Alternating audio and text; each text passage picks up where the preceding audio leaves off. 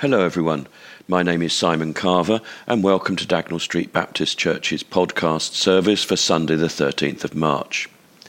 In this week's services we are focusing on the account that we find in the Gospel according to Luke, in which Jesus faced 3 temptations, having been driven out into the desert by the Holy Spirit.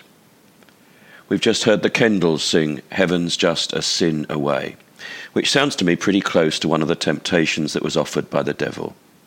At the end of the service, we'll hear a song that doesn't have a lot to do with our theme, except that it's sung by the Temptations.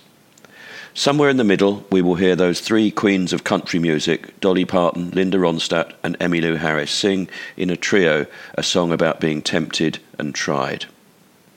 Just one notice this week, our Lent groups looking at the TV series Broken continue with both sessions being on Tuesday, at 2 p.m. on site and at 7:30 on Zoom. You can find further details in today's email, or if you're receiving a CD, on the flyer that came a couple of weeks ago. Details are also on the church website. And now our call to worship, some verses from Psalm 91. Those who live in the shelter of the Most High will find rest in the shadow of the Almighty. This I declare about the Lord. He alone is my refuge, my place of safety. He is my God, and I trust him. If you make the Lord your refuge, if you make the Most High your shelter, no evil will conquer you, no plague will come near your home. For he will order his angels to protect you wherever you go. They will hold you up with their hands, so you won't even hurt your foot on a stone. You will trample upon lions and cobras. You will crush fierce lions and serpents under your feet. The Lord says, I will rescue those who love me. I will protect those who trust in my name. When they call on me, I will answer. I will be with them in trouble. I will rescue and honor them. I will reward them with a long life and give them my salvation.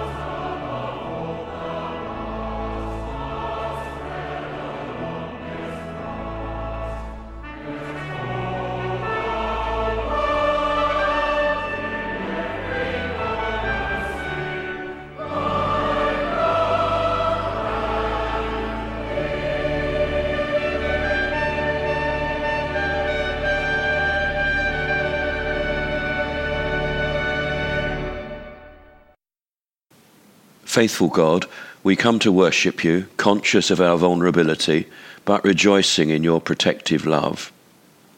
Speak your values into our hearts, your energy into our actions, and your integrity into our lives, that we may use our time well and wisely, and be a church of compassion, conviction, and courage.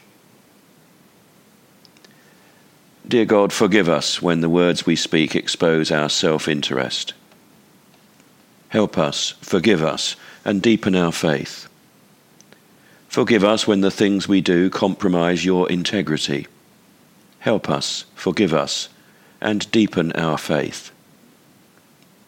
Forgive us when the way we use our resources clashes with your core values. Help us, forgive us, and deepen our faith. for Christ's sake. As a hen covers her chicks with her wings, so you cover us with your forgiving love, drawing us into a new beginning, a new way of being, a new way of serving, strengthening, sustaining, and surrounding us with your power and your presence each day of our lives and beyond. Amen. A reading from the Gospel according to Luke, chapter 4, beginning at the first verse. Then Jesus, full of the Holy Spirit, returned from the Jordan River. He was led by the Spirit in the wilderness, where he was tempted by the devil for 40 days. Jesus ate nothing all that time and became very hungry. Then the devil said to him, "If you are the Son of God, tell this stone to become a loaf of bread." But Jesus told him, "No, the Scriptures say, people do not live by bread alone." Then the devil took him up and revealed to him all the kingdoms of the world in a moment of time. "I will give you the glory of these kingdoms and authority over them," the devil said, "because they are mine to give to anyone I please. I will give it all to you, if you will worship me." Jesus replied, "The Scriptures say, you must worship the Lord your God and serve only him." Then the devil took him to Jerusalem, to the highest point of the temple, and said, "If you're the Son of God, jump off, for the Scriptures say, he will order his angels to protect and guard you. And they will hold you up with their hands, so you won't even hurt your foot on a stone." Jesus responded, "The Scriptures also say, you must not test the Lord your God." When the devil had finished tempting Jesus, he left him until the next opportunity came. I know from conversations that I've had that people are drawn to the poetic imagery that Graham Kendrick uses in his song The Servant King. Hands that flung stars into space to cruel nails surrendered. Not to diminish the power of Kendrick's poetry, but this isn't the first time that the hands of Jesus have been used as a basis of an image to help illustrate the mystery of God having taken on our life, our flesh, and then our death. Nearly 100 years ago, in 1925, G.K. Chesterton wrote an influential work called The Everlasting Man. It is in 2 parts and tells the history of humankind, of Christ, and of Christianity. Chesterton began this history by suggesting that there are 2 ways of getting home, and one of them is to stay there. The other is to walk around the whole world till we come back to the same place. The Everlasting Man was not addressed to those who'd got home by the route of never having left. Rather, it was written to those who were still searching for where they belonged. The Everlasting Man was a very significant work in its day, and C.S. Lewis wrote that it was one of the biggest influences in his discovering a living Christian faith. Now, Chesterton's style would now be considered rather dry and difficult for most 21st century readers, but there are certain passages that still retain their power. I don't know whether this was an influence on Graham Kendrick, but in speaking about the paradox of Christ, Chesterton writes, "The hands that have made the sun and stars were too small to reach the huge heads of the cattle." In this longer extract, Chesterton addresses how the humanity of Jesus is embedded in who he is. When I was a boy, a more Puritan generation objected to a statue upon my parish church representing the Virgin and Child. After much controversy, they compromised by taking away the child. One would think that this was even more corrupted with Mariolatry, unless the mother was counted less dangerous when deprived of a sort of weapon. But the practical difficulty is also a parable. You cannot chip away the statue of a mother from all around that of a newborn child. You cannot suspend the newborn child in mid-air. Indeed, you cannot really have a statue of a newborn child at all. Similarly, you cannot suspend the idea of a newborn child in the void or think of him without thinking of his mother. You cannot visit the child without visiting the mother. You cannot, in common human life, approach the child except through the mother. Chesterton converted to Roman Catholicism in later life, and while this might have influenced his analogy of the statue of the Virgin and Child, his point was that Jesus cannot be separated from his humanity. The human and divine in Jesus are not two persons in the way that we think about God as Trinity, as three persons. When I come back from the barber's having had a haircut, Katrina rarely manages to stifle a smirk. The way the barber brushes my hair back turns me into my father. I know this myself, as on the odd occasion I look in a mirror, I see my dad looking back at me.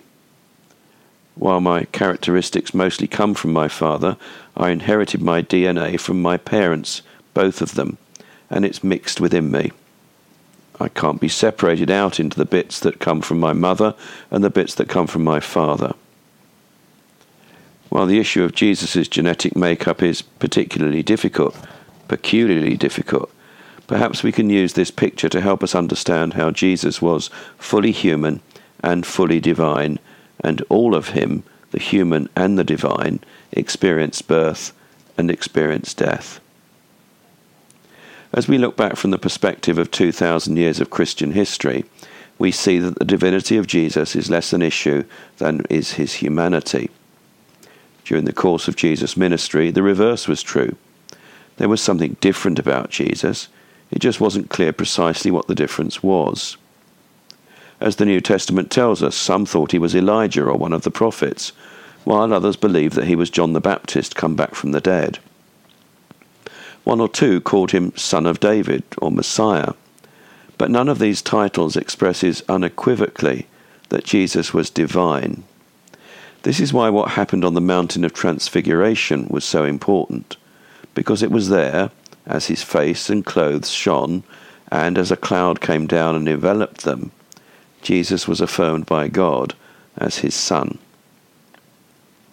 We can understand that this tension between the humanity and the divinity of Jesus is something that's been like a tug of war, in which the rope has been pulled first one way and then another. And this is just the tension that exists amongst those who follow Jesus. What must that tension have been like within Jesus himself? Of course, the answer is that we can't really know, but we do get some clues in the prayer that Jesus prayed in the Garden of Gethsemane, and the conflict between his will and his Father's eternal purpose. But before then, near the beginning of his ministry, we have this story of his having been tempted in the wilderness. The story I read follows on from the baptism of Jesus. Jesus had already demonstrated that he was a man of prayer, in that we're told in Luke chapter 3 verse 21, when all the people were being baptized, Jesus was baptized too. And as he was praying, heaven was opened, and the Holy Spirit descended on him. Prayer is central to these events, in that having been anointed by the Spirit and affirmed as Son, Jesus was driven out into the wilderness in order to reflect on what this might mean. And what it meant was that Jesus experienced the temptation of being God and being human. Going back at least as far as 1818, when Mary Shelley's novel Frankenstein was first published, a part of horror literature has been to humanize the monster. There is a fascination with what it means to be human, and so we have stories about cyborgs who appear to be human, having the veneer of humanity, but under their skin they're robots. Then there are stories of a post-apocalyptic world in which roam zombies, people who were once alive, but who, having died, now exist rather than live. The idea of what constitutes humanity has been studied sympathetically in Charlaine Harris's American Gothic series, The Southern Vampire Mysteries. In the UK, there was the television series Being Human. The title described how the characters express their longing to be something other than who they are, to be human, like the people amongst whom they lived and worked, rather than monsters. Now, I'm not for a minute suggesting that Jesus was in some way trying to simulate being human in order to fit in. However, I do think that this passage might have something to say to us about being human. Of course, we don't need to simulate being human. We are human. But we are also well aware that human beings can often be guilty of behaving in an inhuman fashion. It's common to hear people being said to have behaved like animals, the point being that the behaviour in question is in some way subhuman. In the hymn, "There is a green hill far away," we sing the line, "He died that we might be forgiven. He died to make us good." The suggestion in these lines is that we are made good by the death of Jesus, so that we might go at last to heaven, saved by his precious blood. Now, I'm not sure that Mrs. Alexander, who wrote this hymn, is claiming that the death of Jesus has made people lead sinless lives, but rather that God treats us as if we were good, and so receives us to his side. However, I believe that Jesus does have an effect on our behaviour in this life, and this is partly by example. In this man who is divine, we see what it is to be truly human. And we can learn this no more clearly than when we look at how Jesus was tempted to be other than human when he was confronted by the devil in the wilderness. Let's have a quick look again at the story I read from Luke chapter 4. Jesus was driven into the Judean desert, not by the devil, but by the Holy Spirit. That same Spirit who anointed him at his baptism. For 40 days Jesus was left alone to fend for himself and with nothing to eat. While in the desert, the devil confronted him 3 times. The first time focused on the obvious hunger that Jesus experienced. The devil challenged Jesus. "If you're the Son of God, tell this stone to become bread." Actually, to say challenge suggests that the devil might have doubted the sonship of Jesus. On the other hand, if the devil had not thought that Jesus was God's son, it would rather defeat the object of his being there. The whole point of this dialogue was just because the devil believed that Jesus was God's son. So what was the point of his question? The point was pretty much the same as the point of the other 2 questions that the devil posed. The devil was saying to Jesus, "Look, you don't need to bother with all this wilderness stuff. Just because there's no food about doesn't mean you have to starve. You can rustle up a sandwich from that stone that you're sitting on." Jesus replied by quoting from the book of Deuteronomy, one of the books of Moses that tells of Israel's journey in the wilderness. He told the devil that man does not live on bread alone.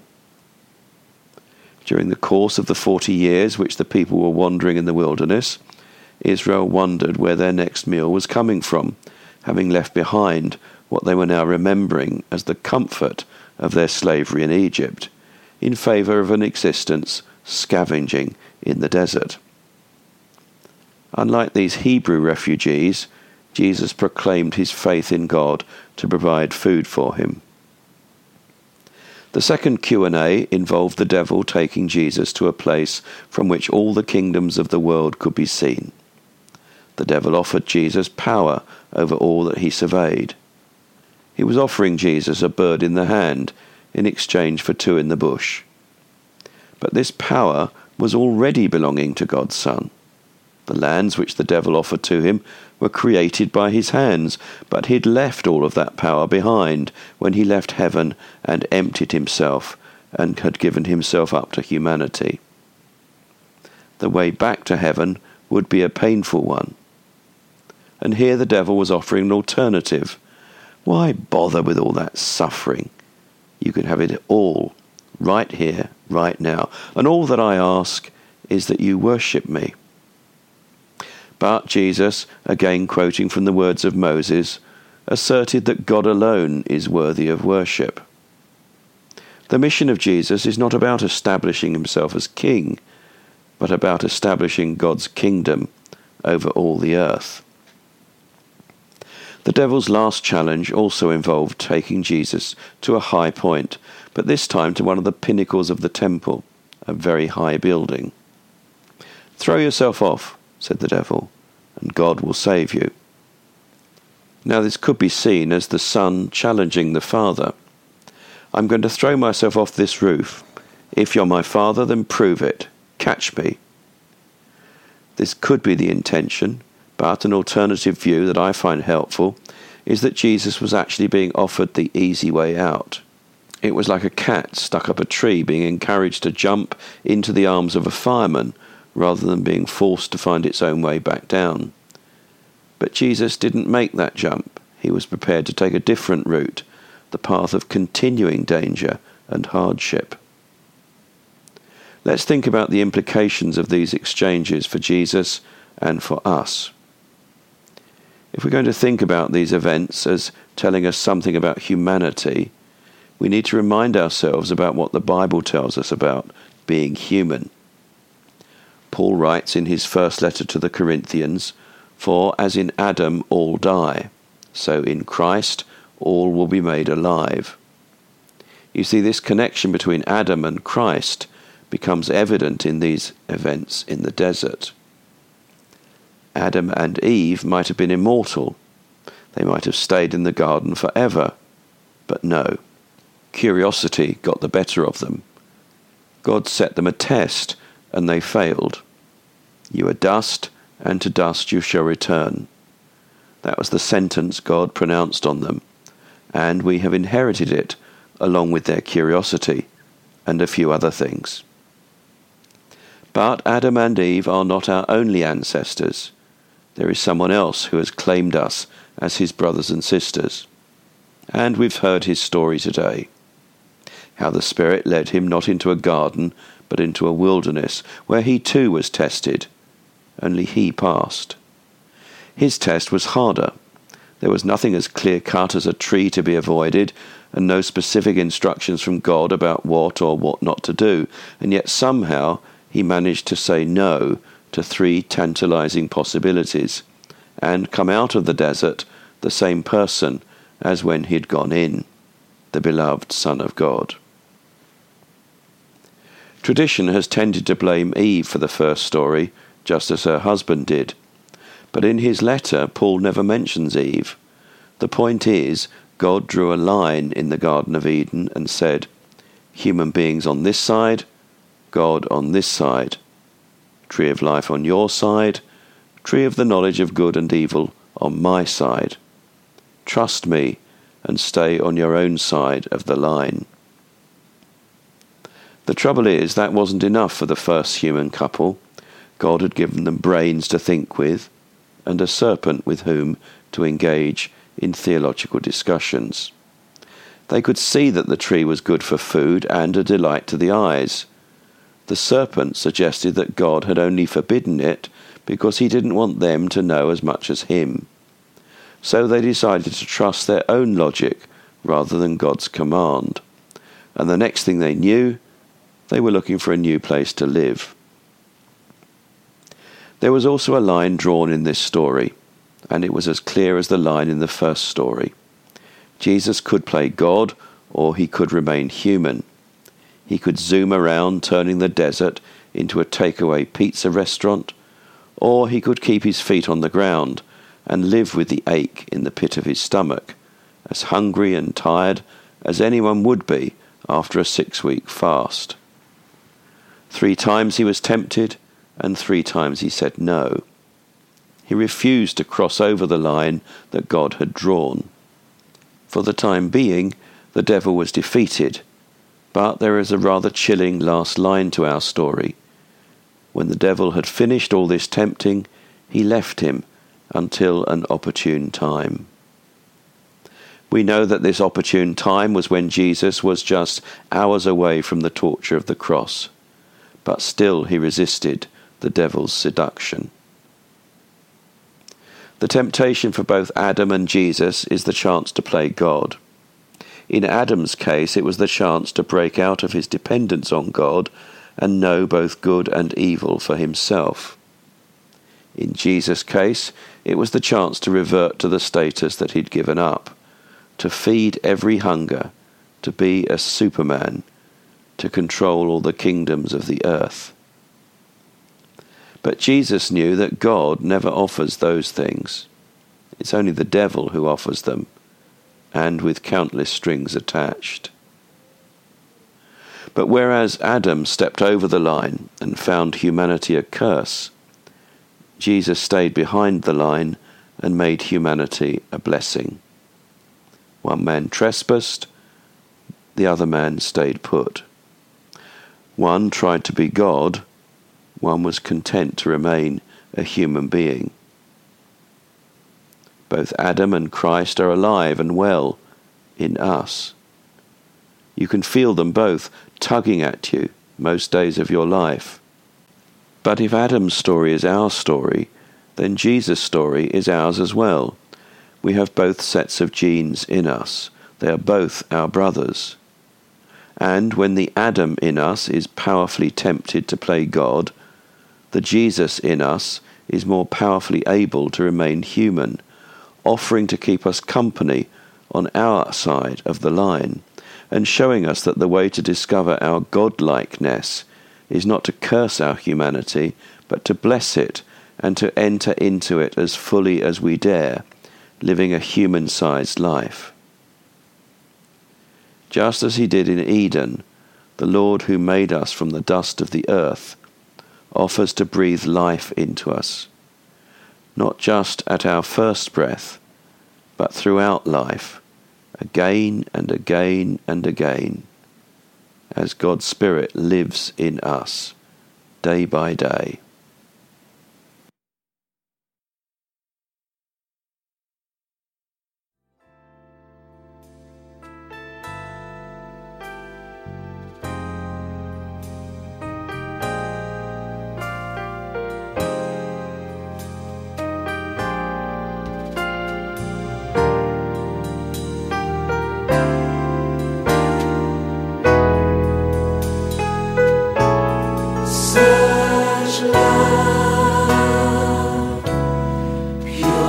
The whitest snow, such love weeps for the shame I know, such love paying the debt I owe. Oh Jesus, such love. Such love, no other love like yours, still in my restlessness. Such love, filling my emptiness. more than I ever Such love, showing me holiness. holiness. Oh Jesus, Oh Jesus, such love.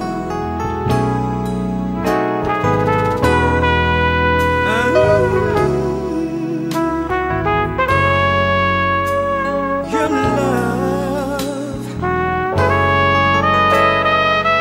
filling my emptiness.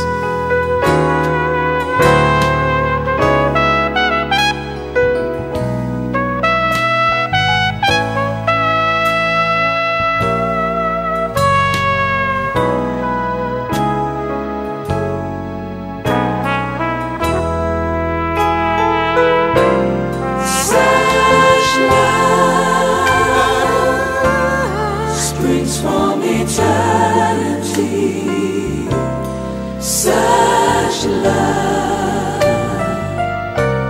streaming through history. No one can deny such a love, yeah. Fountain of life to me. Make it overflow. Oh Jesus, such love. Oh Jesus, L-O-V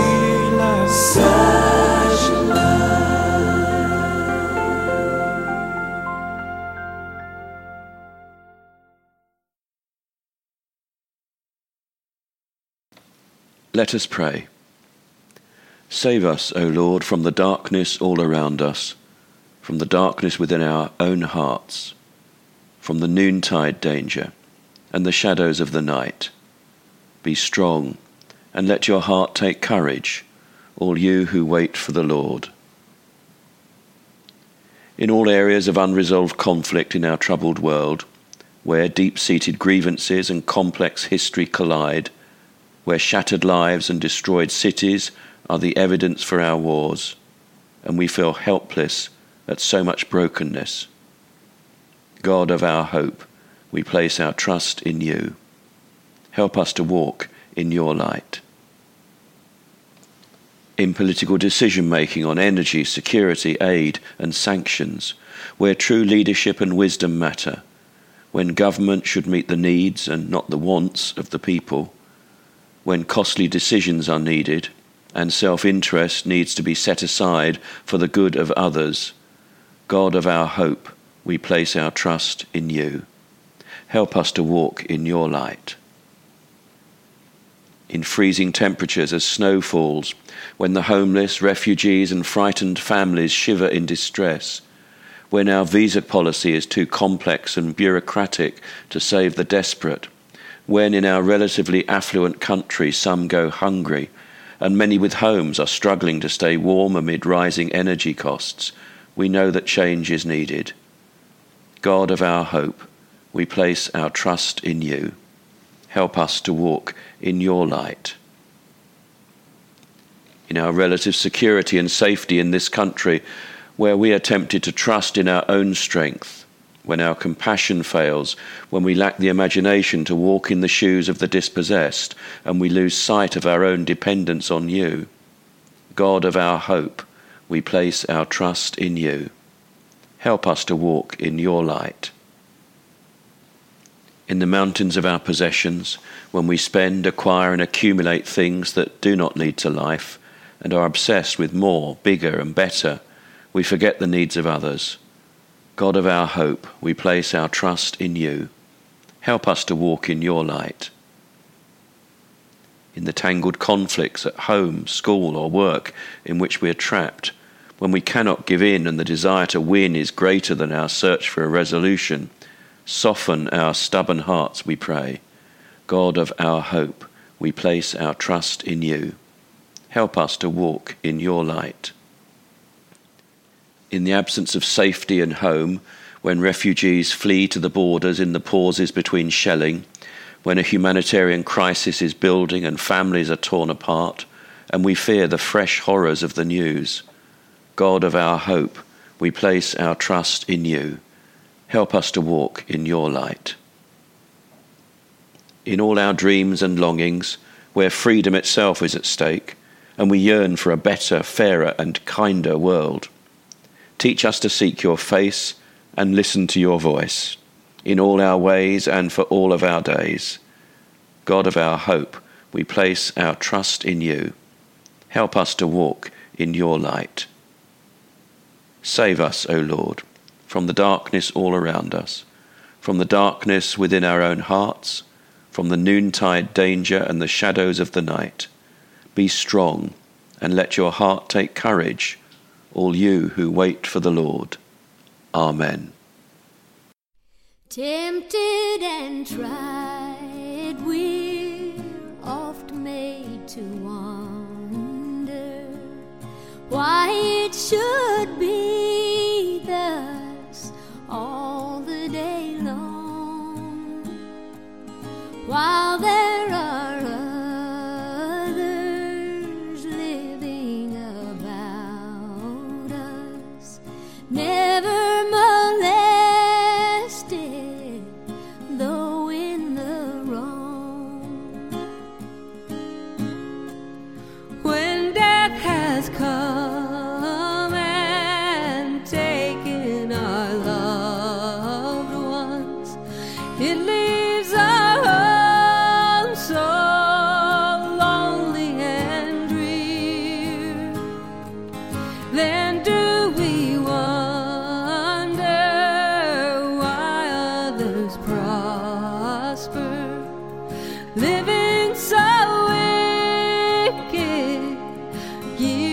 after year. Farther along, we'll know all about it.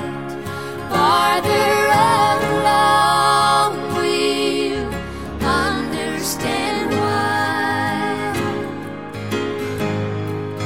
Cheer up, my brother, live in the sunshine.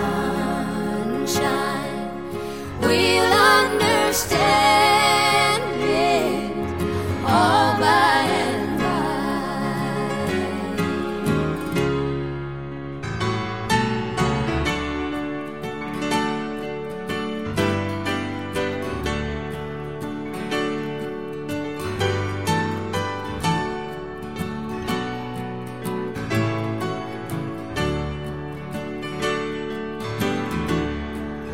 faithful till death, save our loving Master. A few more days to labor and wait.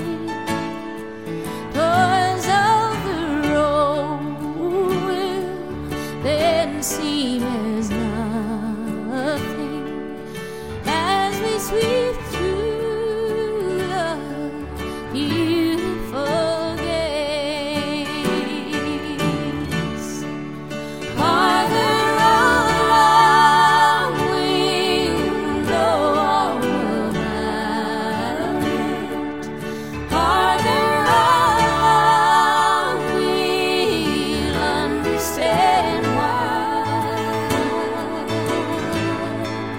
Cheer up, my brother, live in the sunshine. We'll understand it all by and by. Yes, we'll understand it all by and by.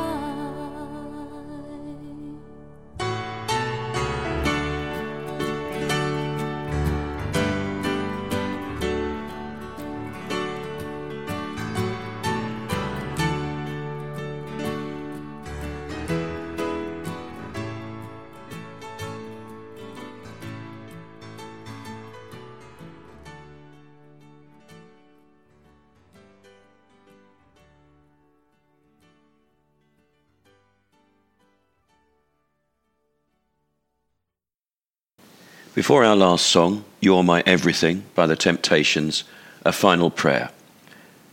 Teach me, Lord God, to live out my faith, to show courage when things are tough, to show love to those in need, and to be forgiving even when I'm hurt. Help me to follow Jesus. Amen.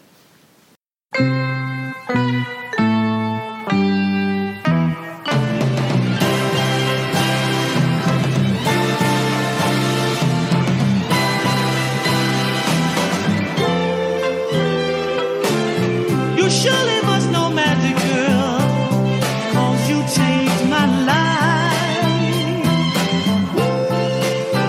It was dull and ordinary. You made it sunny and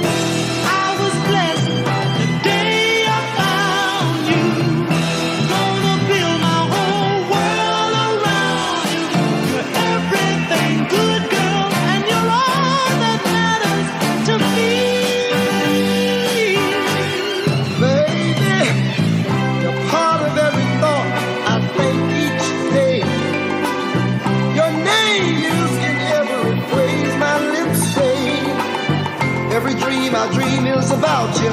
Honey, I couldn't live without you. Baby, baby, baby, baby, baby, you're my everything. You're my everything. Yes, you're the girl I sing about in every love song.